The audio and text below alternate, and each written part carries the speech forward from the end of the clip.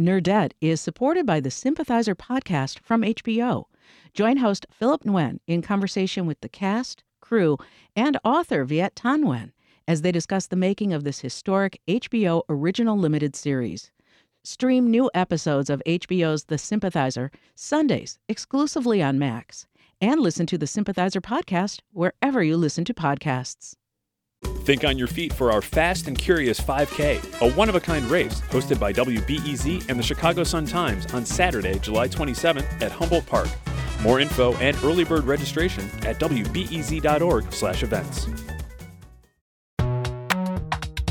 I can actually do a spot on Chewbacca. I'm not Josie Grossi anymore! I'm Trisha Bobita. I'm Greta Johnson. And this is the Nerdette Podcast. Okay, we have to talk about the literary news that broke over the weekend. That J.K. Rowling is a sneaky sneak and is even more awesome than we thought. Which I didn't think was possible. Turns out a crime novel that came out this spring, The Cuckoo's Calling, was written by the Harry Potter author under a pen name. And it earned rave reviews from readers and critics. And none of them knew it was written by a fancy, famous writer. So it got judged just on its own merits. It's brilliant, totally brilliant. I love that she did this. And until the snow falls, which here in Chicago could be any minute, we're going to keep asking about what you're reading this summer. And of course, we've got some fun homework for you to do too. But Greta, isn't fun homework redundant? And here we are. We'll also hear from a Nerdette listener about the do's and don'ts of urban foraging. And that conversation inspired Rebecca Polson to create an urban foraging cocktail. So when I think of a foraging-themed cocktail, I think of something with a lot of pine needles and probably some dirt. Tell me this is still delicious. Oh, it is. Scout's honor.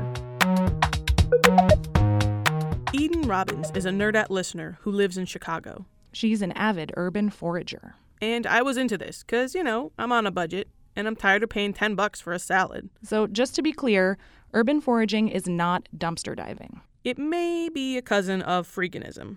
Freeganism? When people take barely expired food out of dumpsters behind really fancy grocery stores. Oh, right, and mooch off their friends. I gotta say, coming from Alaska, I totally get foraging for wild edible plants, but in Chicago? Turns out there's plenty of stuff to scrounge up even in cities, but you have to be a bit of a plant nerd. And that's where Eden comes in. So I first want to ask you a little bit off topic about one of the things you mentioned in your email, which is an award you won. Right. Can you tell me about this award? I can. This isn't something I like to spread around, but it's, maybe it's time. When I was a senior in high school in Palatine, Illinois, I won the state championship for radio speaking, which is a speech team or forensics event. For whatever reason, I was really good at this. And there is another famous Chicagoan, not that I'm not a famous Chicagoan, but a famous Chicagoan, Roger Ebert, won the very same award in, I believe, 1958. That's good company. Thank you. I think so. I was a pretty ambitious 17-year-old. I've since lost that ambition. But at the time, waking up at 6 a.m. on a Saturday in high school was about as good as it got. Those speech competitions are so intense. It's a whole world. I've done some judging at those, and you're walking down a hallway and there's a lot of kids talking really furiously into the lockers on either side of you because they're practicing as fast as they can. Oh, it was super intense. People were really, really intense about it. Well, we brought you here today not to talk about radio speaking, but we can tell that you have not, it's like riding a bike. You haven't lost your touch. But it sounds like you have a bit of a talent that's useful in an urban environment. It's a strange thing, but you can find a lot of edible foods in cities. And when I found this out, I was like, wait, hold the phone. I can just pick things off trees and eat them. And it's true. There's berries, there's edible weeds, there are roots, all kinds of stuff. Different seasons, you find different things, and you can eat them raw or cooked or whatever. And so this is probably a good time of year for this, right? This is an excellent time of year, particularly for berries. Cherry trees are in bloom. There's a great summer berry called June berries. The season just ended for those, but they're delicious. They're kind of like a blueberry-ish hybrid apple kind of tasting thing. When I first moved to Chicago in 2006, I worked for the Nature Museum teaching high school students. And one of the big things that we did at the Nature Museum was teaching kids about the native plants and animals of Illinois. So I learned a lot about plants then. There were a lot of really knowledgeable people there.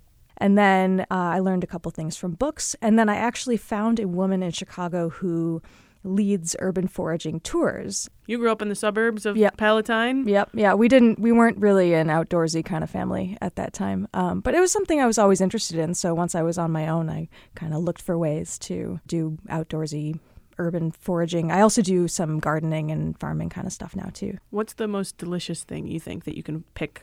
You know, I'm really partial to Juneberries. They look like little blueberries. They have kind of an almondy taste, which I actually just found out is because they've got trace amounts of what is it, cyanide? Oh, good. They're not going to kill you. You have to eat like 10 pounds of them for it to do anything bad, but it tastes really delicious. It's not cyanide, arsenic, I think. Anyway, whatever. Also terrifying. Something bad, but it's not going to do anything to you.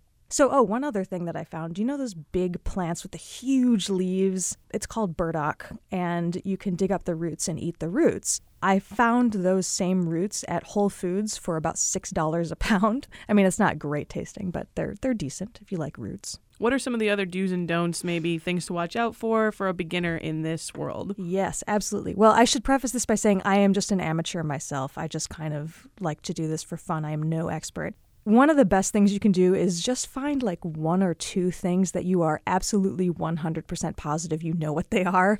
Even 95% positive isn't good enough. You really need to be sure, because it's like the world is this giant all-you-can-eat buffet, but like half of the dinner rolls will kill you kind of thing. Sure. You know, so be really careful about that. There are some great websites where they have pictures and descriptions and very thorough descriptions of what you can and can't eat. There's a guy called Wildman Steve Brill. He's got a website, also got an app I just saw today. It's also probably a good idea to ask people's permission if you're going into their yards. I like to stick with parks and places that are public, although sometimes if there's something sort of leaning onto the sidewalk, I might just pick it and move along and not ask. But it's a good idea to ask permission. That's another do. The things that you're talking about foraging aren't things that someone has obviously intentionally cultivated. You can tell when something's a garden and when it's growing wild. Oh, yeah. No, absolutely. I mean, like, I wouldn't just grab somebody's tomatoes, But a lot of people use Juneberry trees for ornamentation and don't know that they're edible. In fact, people walk by me a lot and they're always like, are those poisonous? Like I would be picking poisonous berries. Something else is if you are foraging in the city, especially an industrial city like Chicago, we don't know what used to be in the ground. So a lot of times there's heavy metals and things like that. Exhaust fumes. So just be aware of what you're picking. Some plants absorb heavy metals more than others. You do find a lot of really good stuff in disturbed areas like railroad areas. Sure, sort of abandoned railway tracks. Yeah, and things like some that. kind of good stuff grows there. But just be aware it might have stuff you don't want in your body. So This is not certified organic. No, not by any means. No. But it's certainly affordable. Yes, it is. And that's one of the pros of it.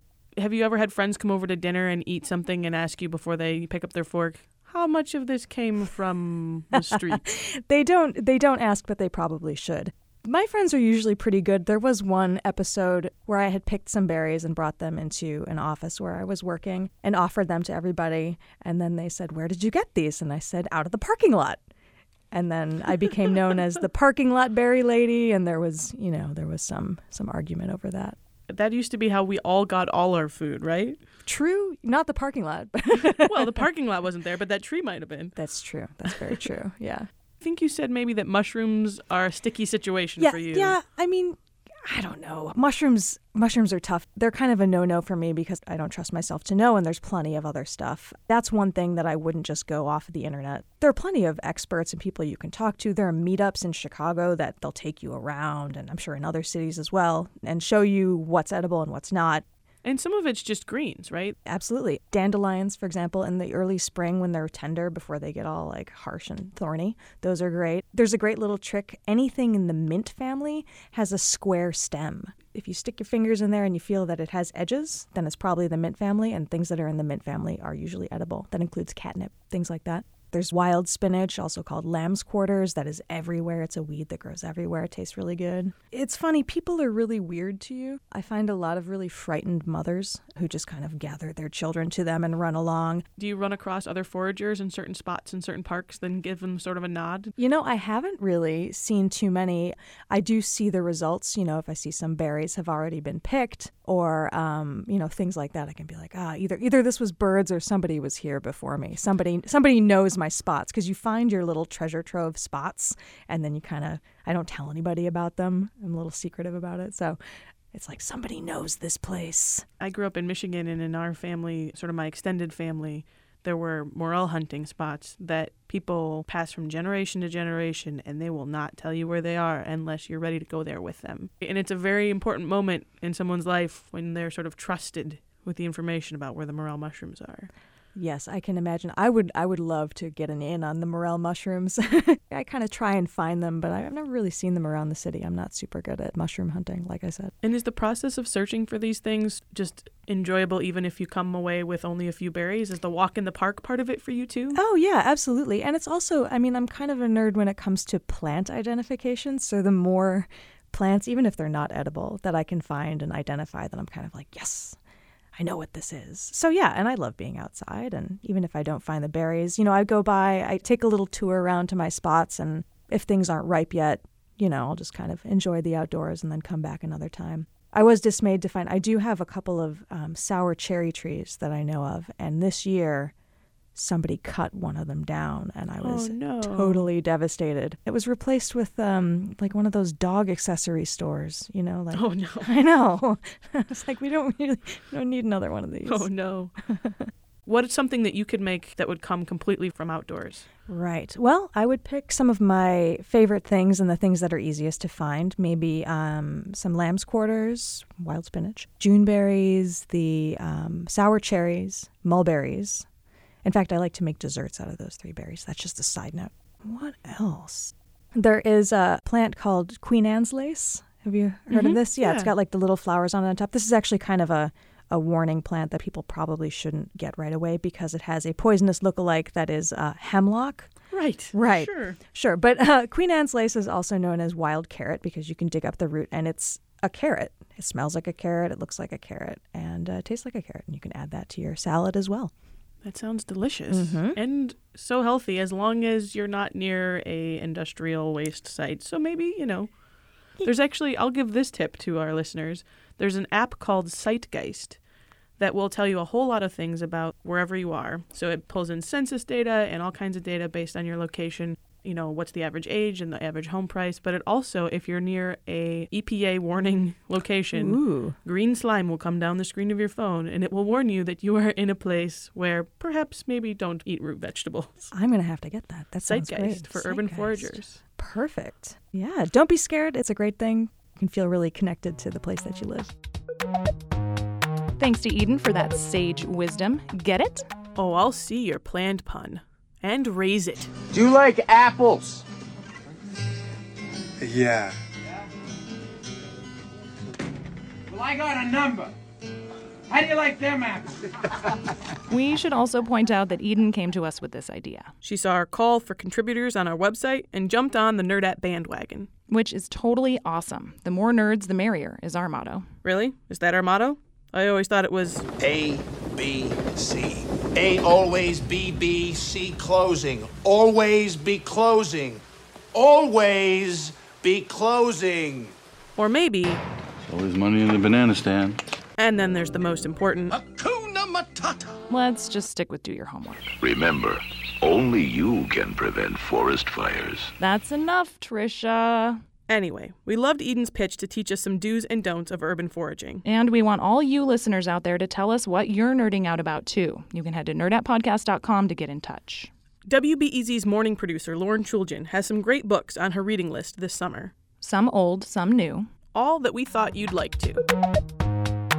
The first book that I was going to talk to you guys about is a classic, The Sun Also Rises by Ernest Hemingway. Whoa. I started rereading that because I'm doing some reporting on it. But I had read it, I was a senior at the time, and it was for a class. And I read A Movable Feast as well and liked that so much more as like a young writer. But then I just didn't really like this one, and then had heard a lot from other people about how actually The Sun Also Rises was supposed to be the better book, and thought maybe I should give it another chance. And apparently he wrote some of that in his mid-20s. So then I thought, well, geez, I should probably read it, when I'm in my mid-20s and see if that changed. That is pretty cool. Yeah, I'm done with it now. Have you guys read it recently? I haven't since high school. You got to sell me on why I should reread it because I didn't love it in high school. Yeah, no, I didn't love it at first either, like I said. And I think actually now rereading it was a good thing. They're, in their 20s, and I think it was a different time, obviously. And when you look at it as Ernest Hemingway as a writer, but you also look at it as a story of some 20-somethings kind of figuring it out and trying to be artists and trying to live their lives to the fullest. And so, yeah, I would sell it on you in the way that, like, you're 25 right now. It might be a good read for you to see those literary characters, like, living up and boozing their way through their 20s. And, it might be worth it. Another read. Very cool. So what else is on your list? Well, this one is actually really exciting. So this is for my book club, but I've just loved and loved and loved every minute of it. It's called Mr. Penumbra's 24-Hour Bookstore. You've read it? Yes, it's on my list for summer reading. It's so good. I read it over the spring, and I loved it so much that, like, I've been trying to get people to read this book because it's awesome. I am so glad, Greta. I had no idea. And it just like makes me light up. And in fact, I saw my friends yesterday who one of them's in the book club and she said, oh, this other girl in our book club hated it. And I was like, what? How could you ever? It's great. Trisha, it's about this guy, Clay, and he loses his job. He lives in San Francisco. He was at a startup. He did like all sorts of graphics and design and coding work for them. And, he's just kind of down and out, and he finds this bookstore that he's never seen before. You already are hooked, I know it. And he goes in. Pretty much, yep. Floor to ceiling books. Floor to ceiling, and it's really old. There's like maybe a few books that are new, but it's kind of dark, and it's called Mr. Penumbra's 24-Hour Bookstore. And he sees a little card that says that they're hiring. And the question the guy asked him is, what is it? What book do you seek in these shelves or something? It might even just be, what do you seek? What do you seek? Something like that. Yeah, and it's beautiful. So the writing is very conversational, which I love. And also, at first, you're like, okay, where can this go from here? Like, he got this job at a bookstore, blah, blah, blah. It's going to be like some, back to the old days type. No. There's a crazy adventure that just unravels so quickly that you find yourself, or I found myself, walking down Damon, reading it like a little kid, walking down the street to my apartment. Trying not to trip. And it's just magic. It's supposed to be San Francisco of now, so Google plays a huge role. And he starts dating this girl that is very into working there, and they use the technology of Google to solve the mystery that it winds into the adventure. I don't want to ruin any of it for you. Don't ruin. No spoilers, but I am reading this book. It's really fun. And I love, too, there are a couple different layers of storytelling happening, too. There's him with the books, and then there's sort of the story of the books. And then there's this other story that he's been obsessed with since he was a little kid that involves this fantasy series. So it's just really fun to navigate the whole thing. It's a really good ride. Just like start to finish. Like there's a great passage that I was just thinking about that he writes. Robin Sloan is the author, and there's this one passage that I was just thinking back to about when you mentioned that book that was from his childhood. He describes his really good friend Neil. And Neil and him became friends because of this book that they both read. And Neil was a huge nerd. And there's a sentence about how, to everyone else, Neil will be Neil the CEO or Neil the boss or Neil the genius or Neil the designer. But he'll always be, to me, Neil the sixth grader who loved this book. And that just, to me, is just, I just love sentences that are just so true to form. Like, I'm a sentence geek. But that whole passage just was it just so fits with how I think of my friends, Well, and at our age, you catch up with someone after having maybe not talked to them since high school or since undergrad or something like that. And they're like, oh, yeah, I'm now in charge of this thing. And you go, what? Right. Last time I saw you were stealing, like, cake out of the trash. And now you're the senior editor of what now? It is amazing. But that one's, you would love it, especially because there's so much great technology in there. Like there's always just some new code to be broken or some new program to be used or some blog to be hacked. But it's not so geeky that people that are listening that might have an aversion to like super technology, like they're not reading Mashable in their spare time. Well, even still, it's just. It's great. I've been reading it outside every afternoon this week, and it's just been a great escape. I think it also addresses that concept of what magic is and, youth and imagination and how much you lose when you do grow up, but how to still kind of keep that magic in your life, even if you are in the real world. Yeah. In a really cool, celebratory way, too. Yeah, and balancing that magic with, I don't want to give any of it away, but at some point in the adventure, he realizes that, all that they seek, that might not be there, but that doesn't lessen the adventure or the magic that they're looking for, because everyone has their own level of adventure and magic and things that they seek, and it's just great. And so I'm almost done with that, but I'm not done with it yet. I'll probably finish it this afternoon. You better. But the other book that I'm juggling at the same time is my third selection, which is As Always, Julia, the letters of Julia Child and Avis Devoto. Oh, and fun. The editor on that one is Joan Reardon. And I love to cook, but I also love to read about cooking. I read a lot of food blogs. I subscribe to Bon Appetit. I read cookbooks. It's just like the anti-journalism for me. So I just love it. First of all, for those of you that don't know, Julia Child, when she lived in Paris, I believe her husband read the article first, but she read this article, I believe it was in Harper's Bazaar, about knives. And she was just so smitten with this article that she wrote the author, which was Avis Devoto's husband. He was like a very big columnist, and wrote this long piece about how we live in Paris and how these are the knives, and this piece is wonderful, and yada, yada, yada. And Avis, his wife, writes back. And so begins this long friendship through letters, which if you've seen Julia and Julia, they eventually meet. But Avis also becomes this huge influence on Julia Child's cookbook. And so the letters don't just chronicle their friendship, but they chronicle her first cookbook. They chronicle McCarthyism, which I love reading about for some reason. Whoa. Yep, I was a history major. I think I mentioned that before. They also talk about food in general. They go in depth about mayonnaise recipes, and I'm only a little bit, maybe 40 or 80. No, I'm like 80 pages in, but it's just so compelling, and I just love it. I would recommend it to anyone. That's really neat. I bet the nature of female relationships, too, would be an interesting aspect of the story. Yeah, certainly. Especially when you think about how they never had met.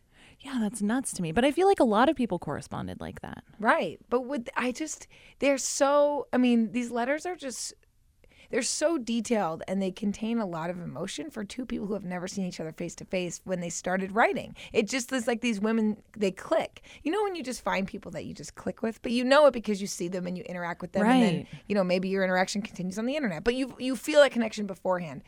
And they must have just felt that reading handwritten sentences, and that just to me is just so wonderful. Thanks again to Lauren Chooljian. And make sure you check out her Year 25 series.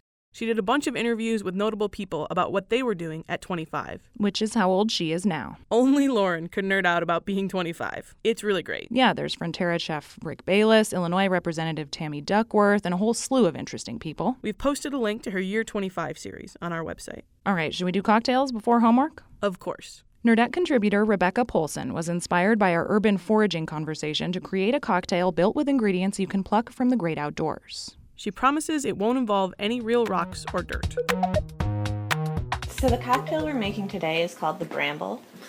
It's kind of a funny drink because it was invented in the 1980s by a British bartender, and over there it kind of has a reputation as like the British Cosmo because it's really light and juicy, and it's great if you want to have a drink but not really taste the alcohol too much. But I think it's a great foraging cocktail because while it's traditionally made with blackberries, you can use raspberries, you can use, it's great with, really, really ripe, juicy, tart cherries, any of the really wonderful, sweet and juicy summer fruits that you find this time of year. And if you don't have gin, you can just sub in rum, and it's a rumble. So first what we're going to do is we're going to take 4 blackberries and put them in your shaking tin, and you're going to muddle them. And while usually I muddle pretty lightly, this cocktail is really about the fruit flavors. It's not about the booze, and you can muddle pretty hard and really let the berries get kind of jammy. Then we're going to add 3/4 of an ounce of simple syrup, and then we're going to add 3/4 of lemon juice and 2 ounces of gin. You can really use whatever kind of gin you want here. I personally like to use Plymouth because that's what I always like to have around for other things. Then you're going to fill your shaker about 3/4 of the way with ice, and you're going to shake it really, really hard. Let your drink get really slushy and juicy, and it's going to be super refreshing for a hot day like today. And then you're not even going to strain it. You're just going to pour it straight into your rocks glass, and you're just going to drink your cocktail right on the ice that you shook it with. So it's just a fantastic low-maintenance drink that's really super yummy and refreshing for a hot summer's day. Thanks to Rebecca, our Brooklyn-based booze nerd. Now it's time for homework. Trisha, what do you have on our syllabus today? So here's the thing. Jim DeRogatis, host of Sound Opinions and WBEZ music blogger, wanted to interview the folks at Pitchfork Music Festival about why they booked R. Kelly as their headliner this year. This guy? I believe I can fly. Right, that guy. Who is probably a musical genius, but also has a very complicated history that includes a string of well-documented relationships with underage girls and subsequent legal trouble. Most of the girls were in Chicago, where he's from, and some of them lived just a couple of miles from Union Park, where he'll perform at Pitchfork. Yikes. Exactly. And Jim DeRogatis couldn't get Pitchfork to have a conversation with him about R. Kelly. So he had a series of conversations with other smart people instead, critics, academics, Kelly fans, psychologists. So what did he ask them? Well, the conversations center around a couple of big questions. Can we separate the art from the artist? Should we? And what if the misdeeds are a part of the appeal of the art? What's the responsibility of the consumer then? And if that sounds a little dry, I promise it's not. The conversations are all done via Google Hangout, and these people are super smart, but it sounds like you're talking with them about this over beers, not in a lecture hall. That sounds really cool. So check out the whole project at wbez.org/Kelly Convo. What's your homework, Greta? My homework is for you guys to read the book Feed by M.T. Anderson. This is the book Megan Murphy-Gill recommended to us, right? Yes, and if you haven't heard her stepmother Maria try to convince Megan to watch Game of Thrones, you need to go listen to that too. That isn't extra credit. It's required. It's from our July 1st episode. So Megan read an excerpt of Feed for a young adult literature writing class and liked it so much she read the whole book. She convinced me to read it too, and I devoured it. It's a quick read, just takes a few hours, but it'll definitely make you think about the role of technology in our lives and how its pervasiveness is both empowering and debilitating. Trisha, I'd loan you my copy, but my mom already took it. That's okay. It'll give me an excuse to go to the library, which is my favorite place. In part because it has air conditioning and my apartment does not, but also because libraries are the best. You can find links to your homework and assign us some at nerdettepodcast.com. That's it for today. Thanks again to Eden Robbins, Rebecca Polson, and Lauren Schuligen. BJ Liederman did not compose our theme. And we can deal with that for now. This is Poddington Bear. Do your homework. Nerdette is supported by the Sympathizer podcast from HBO. Join host Philip Nguyen in conversation with the cast, crew, and author Viet Thanh Nguyen as they discuss the making of this historic HBO original limited series. Stream new episodes of HBO's The Sympathizer Sundays exclusively on Max, and listen to the Sympathizer podcast wherever you listen to podcasts.